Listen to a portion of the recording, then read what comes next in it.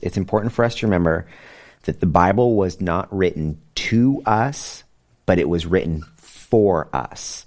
And the difference to that is that when I understand, when I interpret or I observe the Bible and I think about the text or the chapter that I'm reading, for me to be able to understand who wrote it, why it was written, who it was written to, what general themes was trying to get across, I have to ask those questions because I'm reading a 2,000 plus year old letter that was written in a different context to a different group of people in a different language.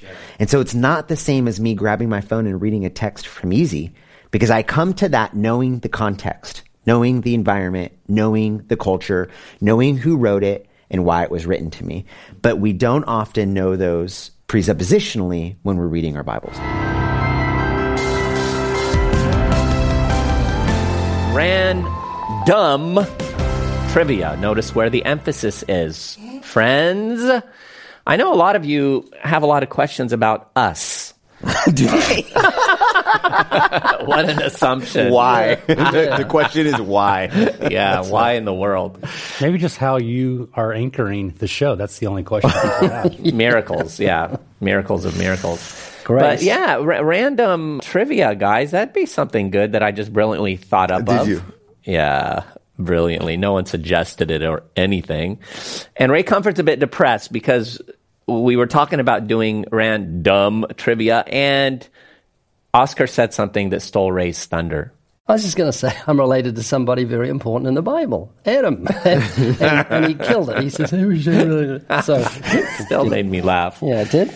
Yeah, so guys, let's just do a quick bit of that. Let's start with Oscario El Novario. My go-to for this is always that I have triplet sisters. Seriously? 13 years younger than me.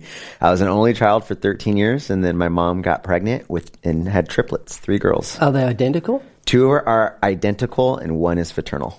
Interesting how that happens. You know, how you could have a mix within there. So 2 eggs got fertile, and then 1 split. Man, I'd love to be a triplet or even a twin. It'd be so much fun. There's enough of you, right?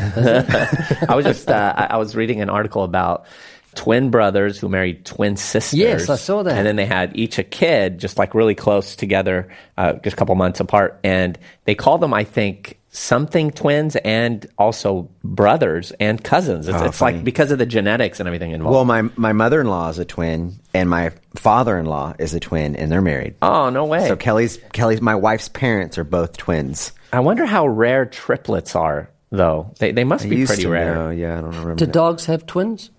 Quadruplets? Isn't it funny how animals, like, look at penguins? They're just how do they do? You know what penguins do, right? They leave while one stands and incubates the egg, and the other one leaves for months, comes back in the midst of what looks like trillions of penguins that look exactly the same, dressed up in tuxedos. They find their mate by a call. That blows my mind.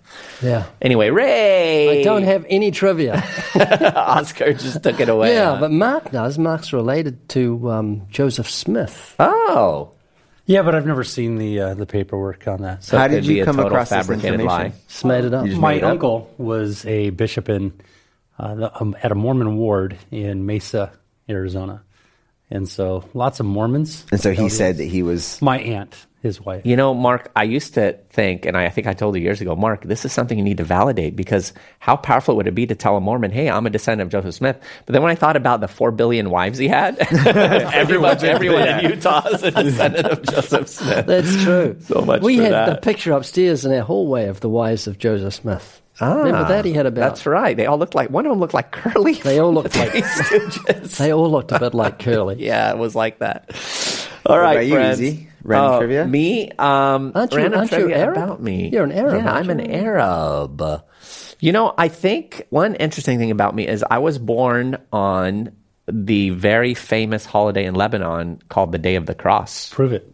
Make me. Oh, I'm not supposed to say that. Is it a Christian holiday or? Yeah, Catholic holiday. But, Okay. But I mean, it's kind of cool that the whole nation's celebrating the cross, and that's the day. Yes. Cool. Yeah. So now you know, friends. Of all of you, I had the really important one. Well. Yeah. All right. Well, question for you guys. Have you guys ever met my friend Herman?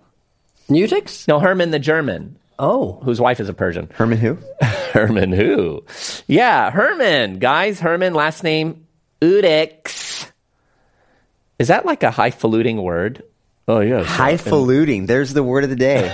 Every episode, he finds something. He's got to work it in. You get paid to work in words? I do, actually. But here's my thing. I imagine that he goes to bed at night, just lays his head down on the pillow and goes, Hermeneutics. And he's like so happy with himself. Oh, I love it. Yeah. A number of people read the dictionary. I think that's a great thing to do. If you've got a good memory to read the dictionary, so you've got a grip on words. I should have a word to say to describe what I'm trying to say, but I can't think of one. I used to have an app on my phone that was like, it was a dictionary app, and it would give you a word of the day and the definition. It was kind of a fun way to expand your vocabulary, because I never understood what it was trying to tell me. Spurgeon had quite the vocabulary, didn't he? Yeah, 23,000 words. Shakespeare had 23,000 words. If you're average, you've got about 14. I love studying vocabulary. That's something I've always done. And it's not so much to sound sophisticated, even though I do regularly.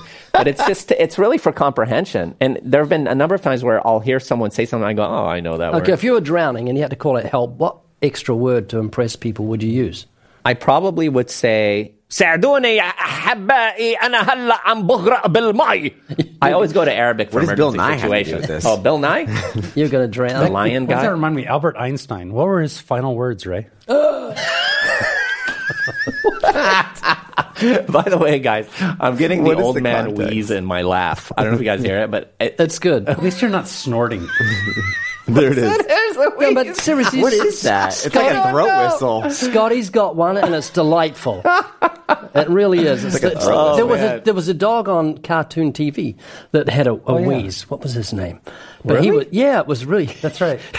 Wasn't it Snoopy? No. You do that all the time. You know who it is? Write in if you know who it is. You're also starting to slack your knee. He was part of that cartoon. Hang on. Ever since you become a grandpa. Mark's going to say something. He was the dog with the dastardly leader, Josie and the Pussycats, the cartoon. He was the dog that was always up to... Not Droopy. No. Whatever. You guys are making stuff up. No, we're not. All right, guys. We're talking about our friend Herman. You know, Todd Friel, our good friend, does actually have a series called Herman Who. You referenced that a minute ago, it's a book, Oscar. isn't it? I know it's an audio set. I don't know that it's a book. There may be a booklet associated with it.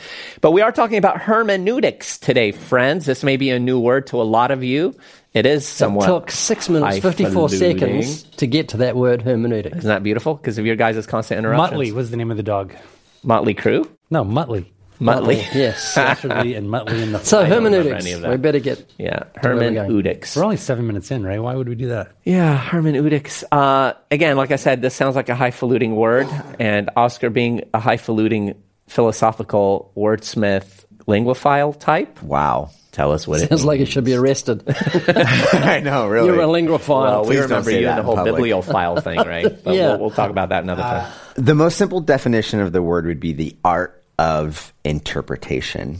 The way I would explain it is like this. Well, one, the importance of hermeneutics, I would explain it like this. I've actually been to the British Library in Europe. The British Library in Europe has 2 of the oldest Greek Bibles that we have. It also has 220-something manuscripts from the Greek New Testament. But when you go there, you'll see them, and they're covered behind this thick glass that's air sealed. They have only a certain kind of light restriction that is allowed to even touch the glass. And then, I could only go and look at it. I'd have to be a trained, certified scholar and set an appointment, and they would move it into a room, an airtight room, and you get given certain kind of gloves and taught how to turn the pages. As Barry Cooper says, he points out, we are extremely careful when handling ancient copies of Scripture physically. How careful are we when handling Scriptures intellectually? Wow. That's a really good understanding of hermeneutics. That's a great analogy. Yeah. Hermeneutics is the art of interpretation, which is the practice, this is what I say, the practice of understanding God's word for yourself and communicating God's word to others in a manner that honors what God means to say. That's so good, Oscar. We use that word. It sounds sophisticated, so to speak, and it can be a bit daunting for people because it just sounds like, oh, I don't know this, I don't understand it. But we're basically talking about understanding God's word and interpreting it properly. And I think we have the biblical text for that, and that's 2 Timothy 2:15. Be diligent to present yourself approved to God, a worker who does not need to be ashamed, rightly dividing the word of truth. Ray, with basically the major heartbeat of our ministry, and that is being a corrective to the modern gospel, the lack of the use of the law in evangelism, you've been huge on what does the word of God say about this and understanding it properly in that regard. Yeah, I was just thinking today how we look at the instructions on the back of a door when we go into a hotel on how to get out if there's a fire. And we should approach the Word of God with that same sobriety. You know, someone who goes into a hotel room, looks at the instructions on the back of the door and is cavalier and says, there's no fire here, I'm fine, is a fool. If the fire breaks out in that hotel, there's going to be smoke in the hallway, you can't see a thing. And if you breathe one breath, and you're dead. Yeah. So you've got to go to the floor, you've got to go low. And we need to approach the Word of God with the same sobriety, because we're not just talking about this life, we're talking about the next. And I love when Jesus said in the parable of the sower, the good soil is he who hears and understands with a good and honest heart. And that shouldn't stop when we come to Christ. We should approach the Scriptures with a good and honest heart, with a sense of humility, and the same humility that we'd have and sense of our own frailty when we look at those instructions on the back of the door. This is God's word. It's talking about things eternal, and we need to come to it with a humble heart, saying, how can I learn? And that's the basis for every educational person. Anyone who wants an education, you've got to realize I know nothing. I need to learn, and that's how we should approach the Word of God. I think something that's important to point out, Ray, is that you're not I think a lot of people think that hermeneutics is like, that's something that my pastor needs to do. But we all, as Christians, need to be men and women of the Word. And so when you're saying we, and when the Bible says we, it's talking to all Christians. We all need to have a good understanding of hermeneutics and an ability to be able to interpret God's Word correctly. Well, the Word's kind of scary. Yeah, I mean, the average mom at home, the average worker, blue-collar worker, whatever, myself too, hermeneutics, what? You know, do I have to go to Bible school? Can't I just read the Word of God? But it's just plain common sense when it comes down to it. Yeah. And whether knowingly or not, we use hermeneutics all the time when we read all kinds of different things. We may, again, not be concretely familiar with the distinctive principles within it, but we're trying to put things in their context. What does this mean? What's going on here? So there are a lot of different principles that we want to touch on today, but there is that kind of sense, and I think it's important for us to just focus in on this a little bit, because there is this sort of sense with a lot of Christians of, hey, man, I don't need any of that stuff. Just forget that theology and doctrine and hermeneutics or whatever. Forget you. I don't need that. You have no need for anyone to teach you, for the Holy Spirit shall teach you all things. That's what the Scripture says, right?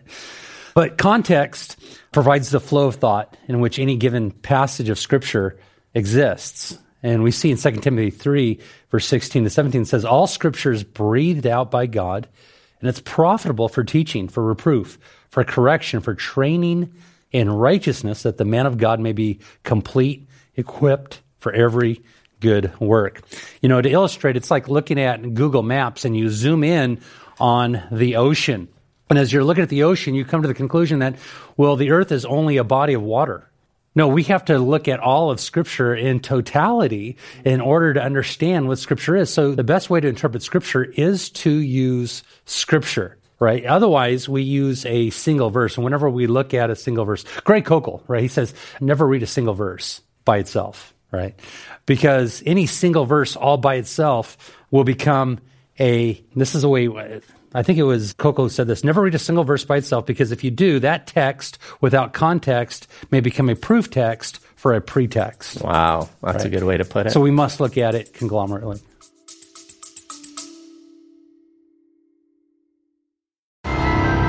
We love to give things away. And that's why we will do that every single day here on the Living Waters podcast. That's right, friends. We're giving away goodies for those of you who go to livingwaters.com/podcast and fill out the form.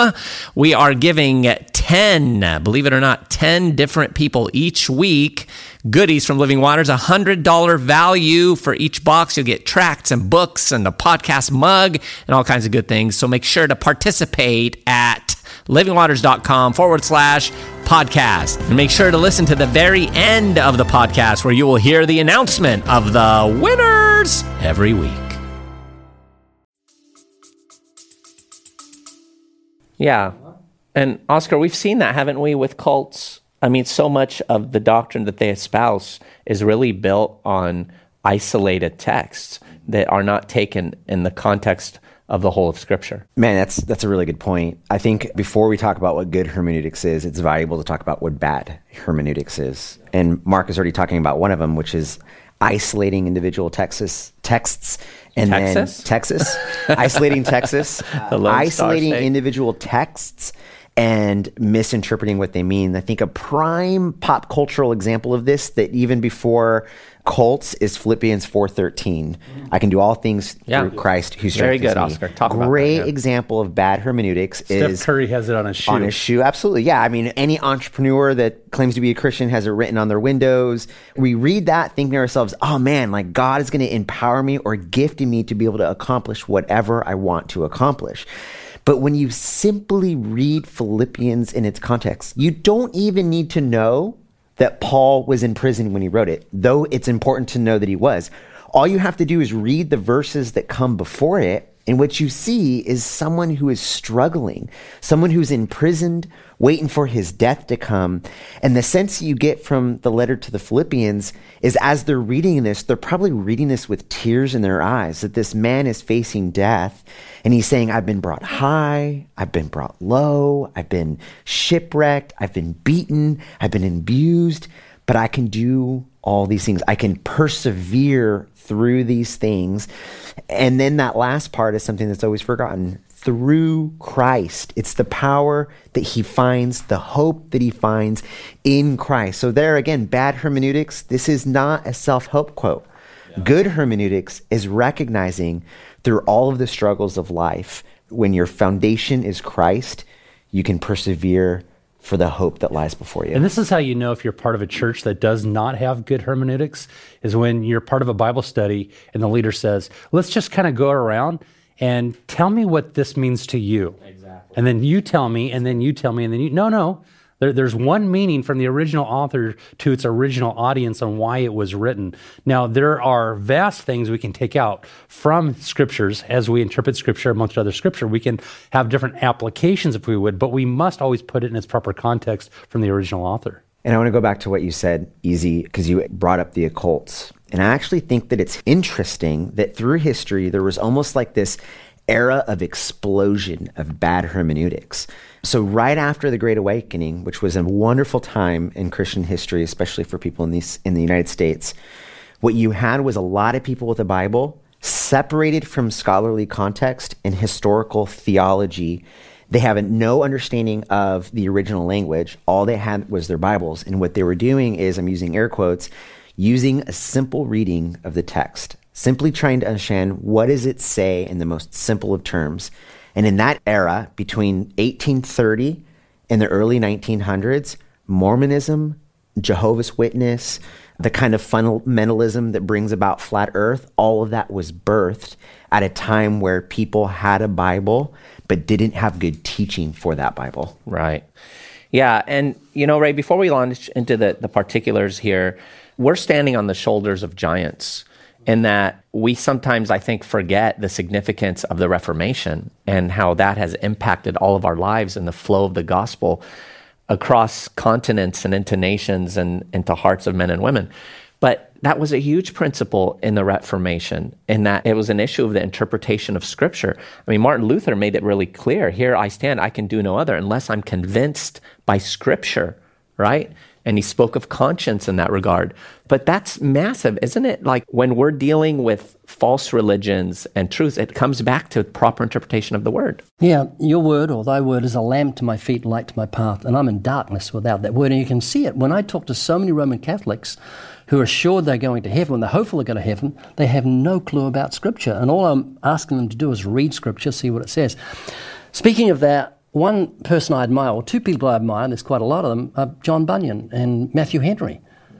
Can we ever find fault in Matthew Henry's commentary? He so vastly wrote with a fear of God in his heart, everything he said. I mean, Spurgeon just loved Matthew Henry. Same with John Bunyan, and how they had to be soaked in the Word of God to produce what we see in their writings. Yeah, that's so good.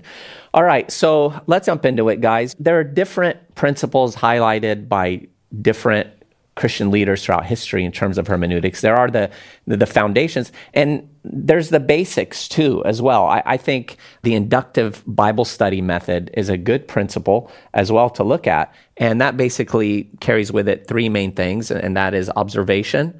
When you're looking at a passage, what does the passage say? And that's where you gather facts. You kind of act like an investigative reporter. Like, let me just observe different truths and points of this text. That's the time that you also understand who wrote it, who they wrote it to, the context behind the letter in which it was written. So that's where it's good to read those little introductory portions that publishers put into Scripture sometimes to see the context of what it was written. Yeah, right. It helps you kind of gather that information. You're observing. You're asking questions regarding that. And Oscar, why is that important? That observational part of investigation and looking. What are the facts related to this? That's a really good question. A big part of it is realizing, it's something that we've said in a previous podcast, which is it's important for us to remember that the Bible was not written to us, but it was written for us. And the difference to that is that when I understand, when I interpret or I observe the Bible and I think about the text or the chapter that I'm reading, for me to be able to understand who wrote it, why it was written, who it was written to, what general themes was trying to get across, I have to ask those questions because I'm reading a 2,000 plus year old letter that was written in a different context to a different group of people in a different language.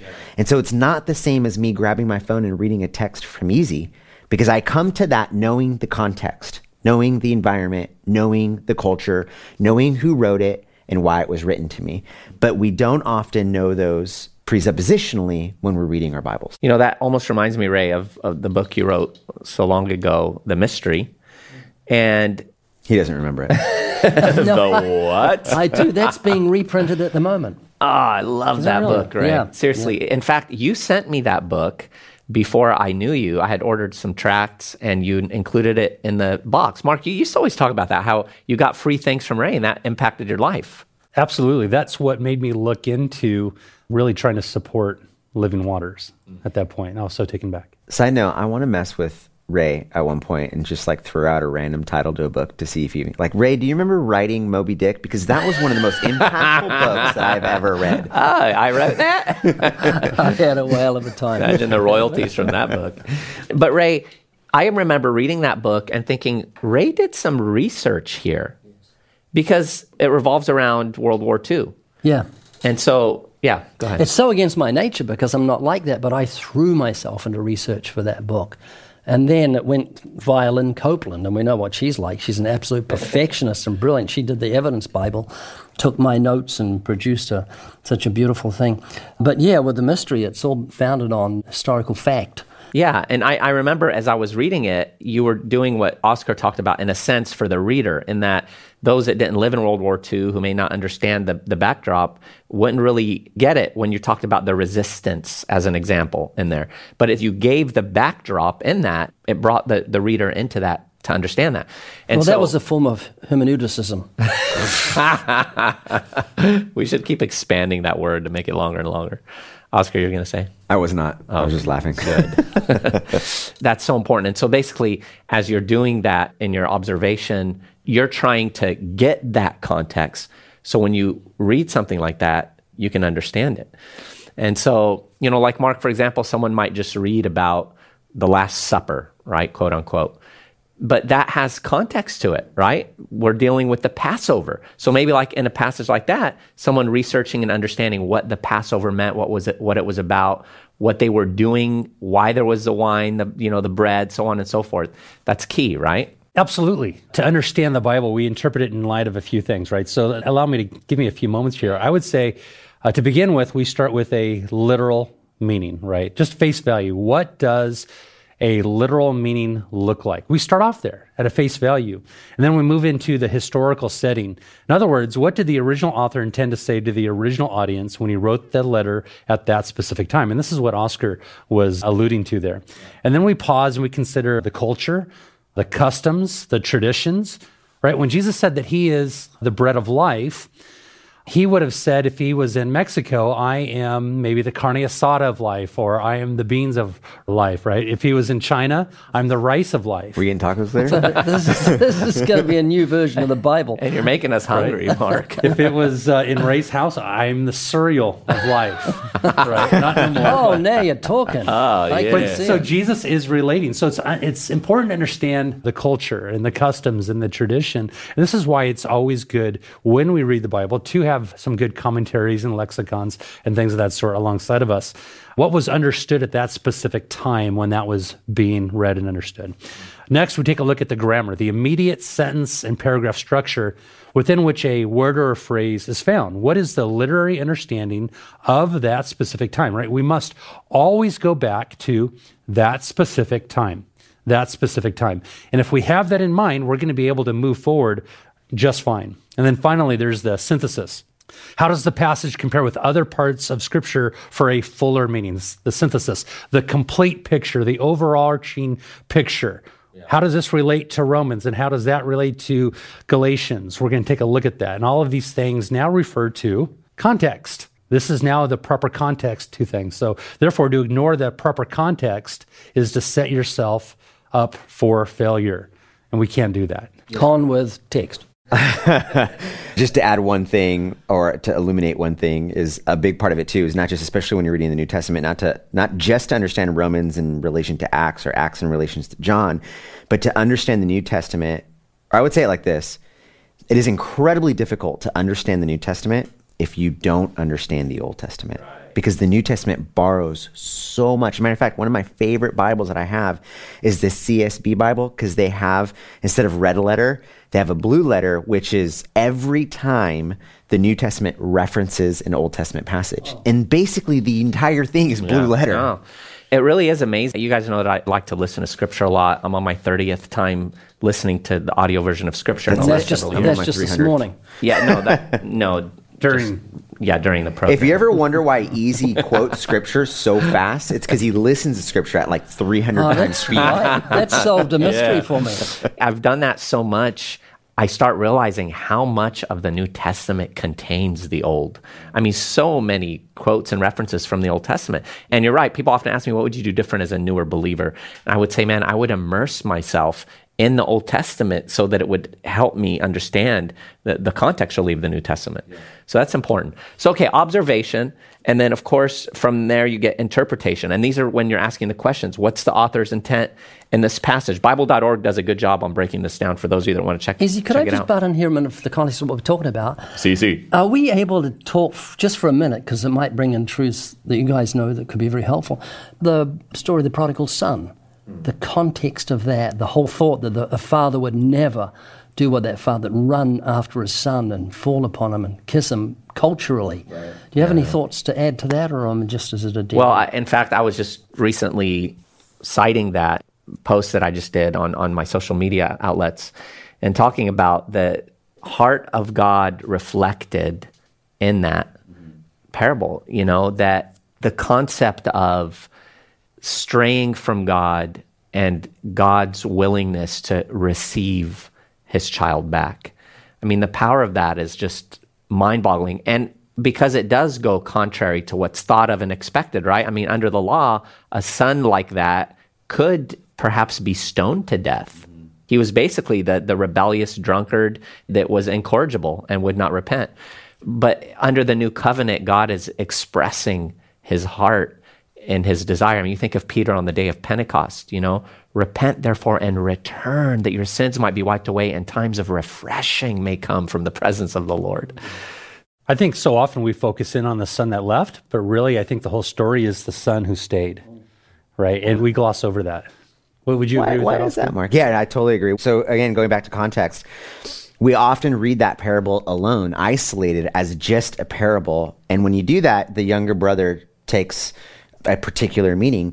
But when you read it in its context, Jesus is at a Pharisee's house and he's being questioned in the way that he's been reaching the unreachables in the society that he was at. And so he begins to tell these set of 3 parables. And when you take that into context, then you realize that Jesus's audience was almost to comfort or to reassure the lost sheep and to challenge the Pharisee, the religious leader. And so with that in mind, that's the reason why the prodigal son ends with the cliffhanger. The younger brother comes home. He's reconciled to the father. He's inside celebrating a banquet. And it ends with the older brother outside and the father going out again to meet the older brother where he's at and inviting him in. And that older brother is jealous of the younger brother.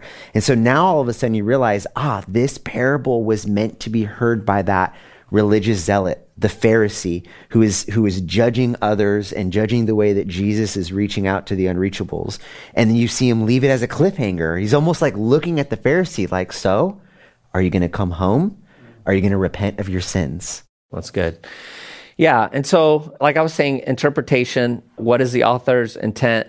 What's the one principle or lesson the writer or God is trying to communicate? What was he saying to the people of his day? What would they have understood?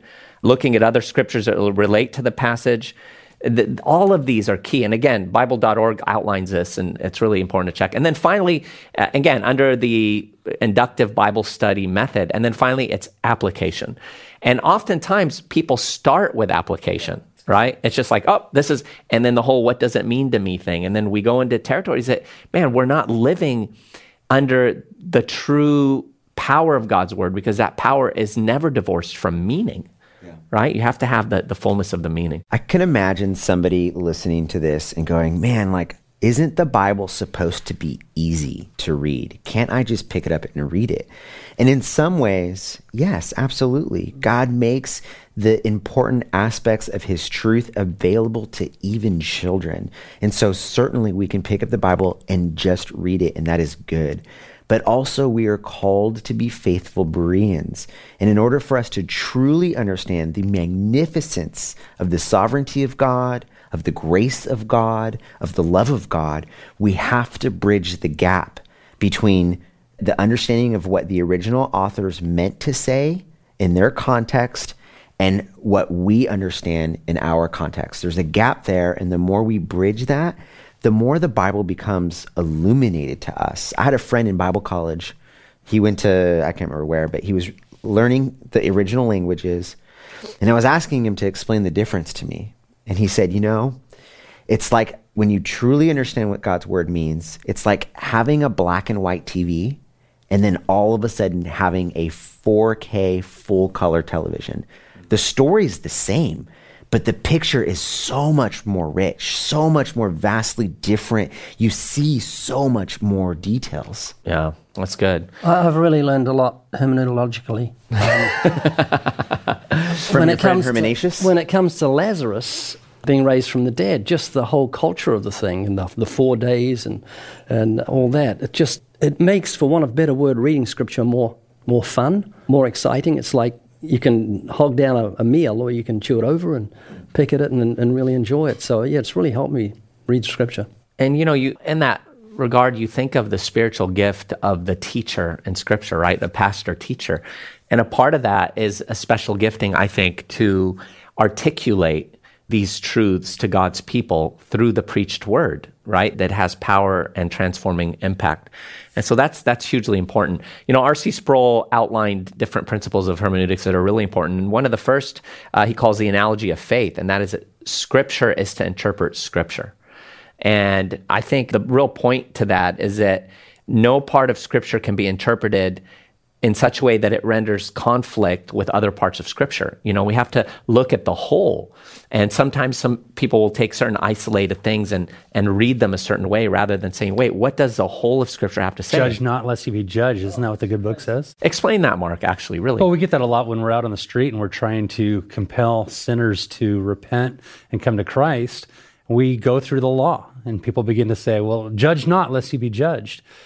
Well, though Scripture says something along those veins, it also says, when you judge, use righteous judgment. And then it also says, beware of the Pharisees. Well, how can I beware of the Pharisees or false prophets unless I'm able to mark those who are false prophets?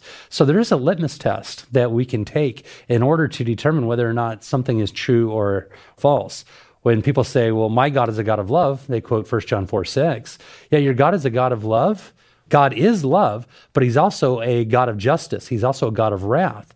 Usually what I think Ray tends to say when somebody says, my God's a God of love, and they leave it at that, say, well, my God would never create hell, is the attachment to that verse, would be, well, your God is a figment of your imagination. He doesn't exist. He only exists in the place of imagery inside your mind.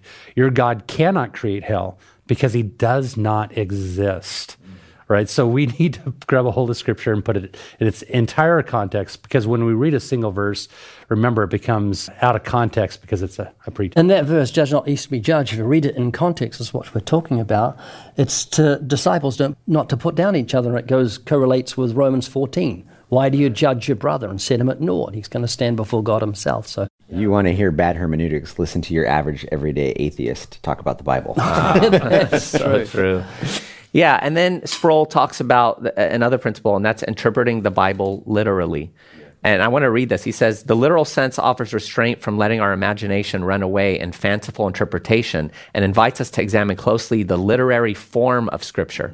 The term literal comes from the Latin literia, meaning letter. To interpret something literally is to pay attention to the litera, or to the letters or words being used. To interpret the Bible literally is to interpret it as literature. That is, the natural meaning of a passage is to be interpreted according to the normal rules of grammar, speech, syntax, and context. Again, that harkens back to some of the other things that we're already saying. And that's so important. And connected to that is what I think we've highlighted already, perhaps, is the grammatical historical method. And he says here, the grammatical historical method focuses our attention on the original meaning of the text, lest we read into Scripture our own ideas drawn from the present. Grammatical structure determines whether words are to be taken as questions, commands, or declarative. For example, when Jesus says, you shall be my witnesses, is he making a prediction of future performance or issuing a sovereign mandate? Though the English form is unclear, the Greek structure of the words makes it perfectly clear that Jesus is not indulging in future prediction, but issuing a command. I mean, that's a great example. Well, that's wonderful. Of that, how it works out. Yeah, we have to ask, what is the literary intent of the passage that we are reading? Because the Bible, it's made up of different types of literature. There is literal history, there is poetic language, there's apocalyptic language, there's wartime literature. So when someone asks me, like when someone's challenging me on the Scriptures, and they say, well, do you take God's word literally? The first question I ask is, what do you mean by literally? And the second follow-up to that is, yes, when it demands that I take it literally, but I don't take poetry literally. Poetry has a literal meaning and definition behind it, but we don't read poetry in the same way that we read history, right?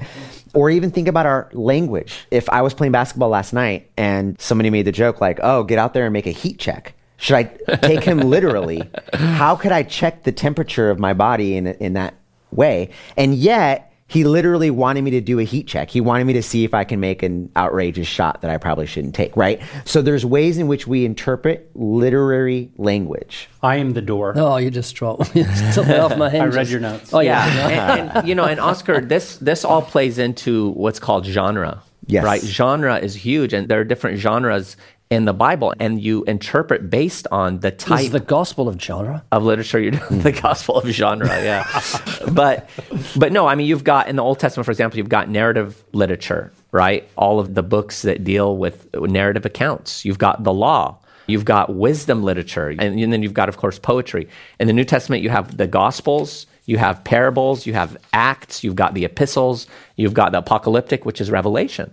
And all of these have a context that help you to understand things. Let me focus on one in particular, because this is where I think a lot of Christians get tripped up and get really disheartened. And that is when it comes to like the wisdom literature, right? When you're dealing, for example, with Proverbs. And I want to read this. This is from Bible.org. It's really written well. It says, realize that much of the proverbial type of wisdom in the Old Testament is general truth based on observations, but not absolute truths or promises. Two good examples are seen in the following. A gentle response turns away anger, but a harsh word stirs up wrath.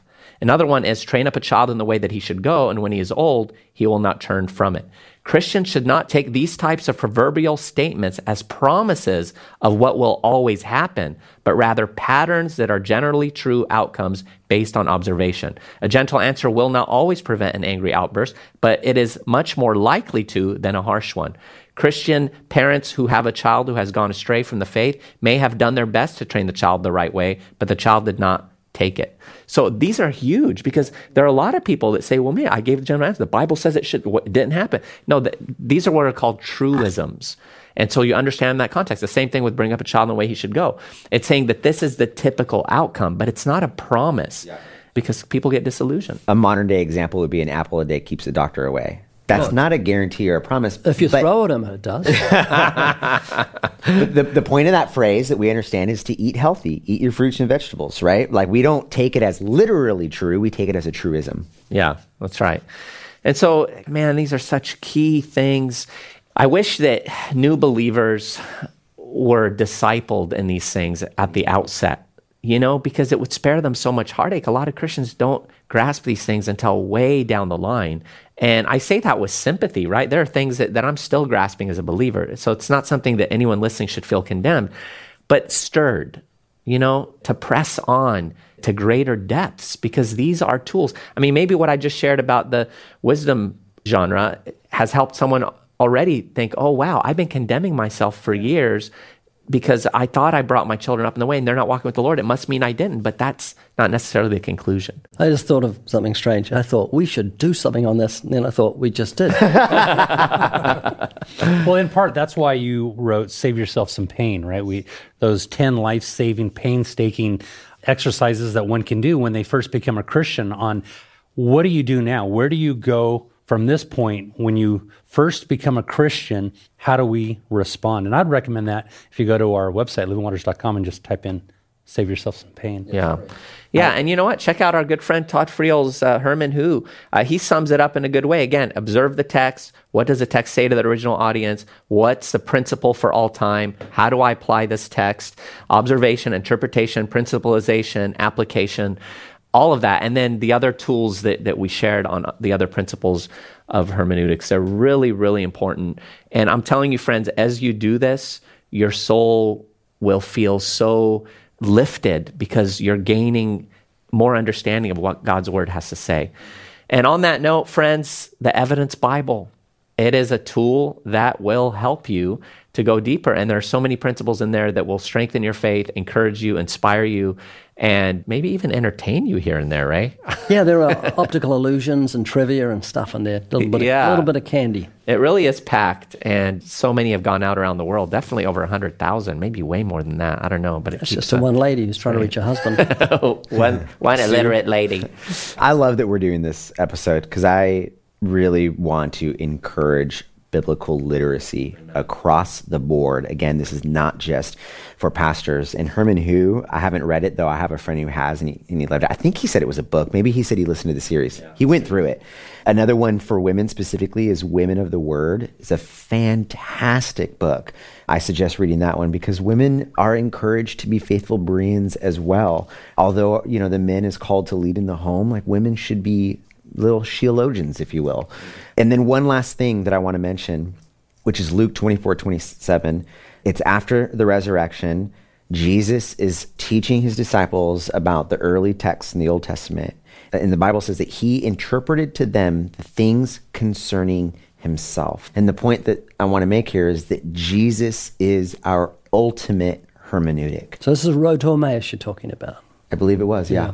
He is the ultimate hermeneutic. As we read and understand the New Testament, it is summed up in who Jesus was and is. And as we read and understand the New Testament, it is summed up in who Jesus is. Amen. And on that point of Jesus with the disciples on the road to Emmaus, it says that they said, did not our hearts burn within us as he opened to us the scriptures? I love it. And friends, that's what we hope God's word does for you. Remember, please, to email us at podcast@livingwaters.com with your thoughts or input or show ideas.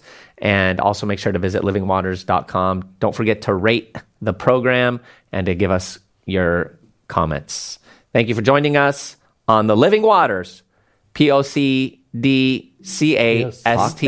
Wait, pause? Podcast? Mark, when are you going to pay him to sort of...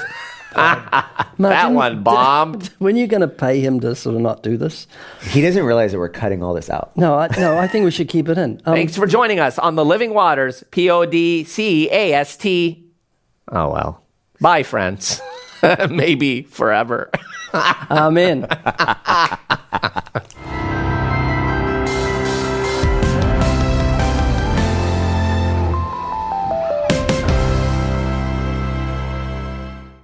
Winners, winners, winners. That's you, friends. Those of you who I'm about to announce are the winners of this week's podcast giveaway on the Living Waters podcast. We've got Carlos from Lamont, California, Daniel from Jamestown, North Carolina, Ed Washburn from Tennessee, David Norwood from North Carolina, Doug Campobello from South Carolina, Ali from Falls Church, Virginia, Adrian from Hattiesburg, Mississippi, Joshua from Excelsior Springs, Missouri, Eva from Bow Island, Canada, and Penelope from Bardwell Park, Australia. Shout out to the Aussies and the Canadians out there. Friends, you can get this too. Those of you who are listening, just share the word and sign up for the Living Waters podcast.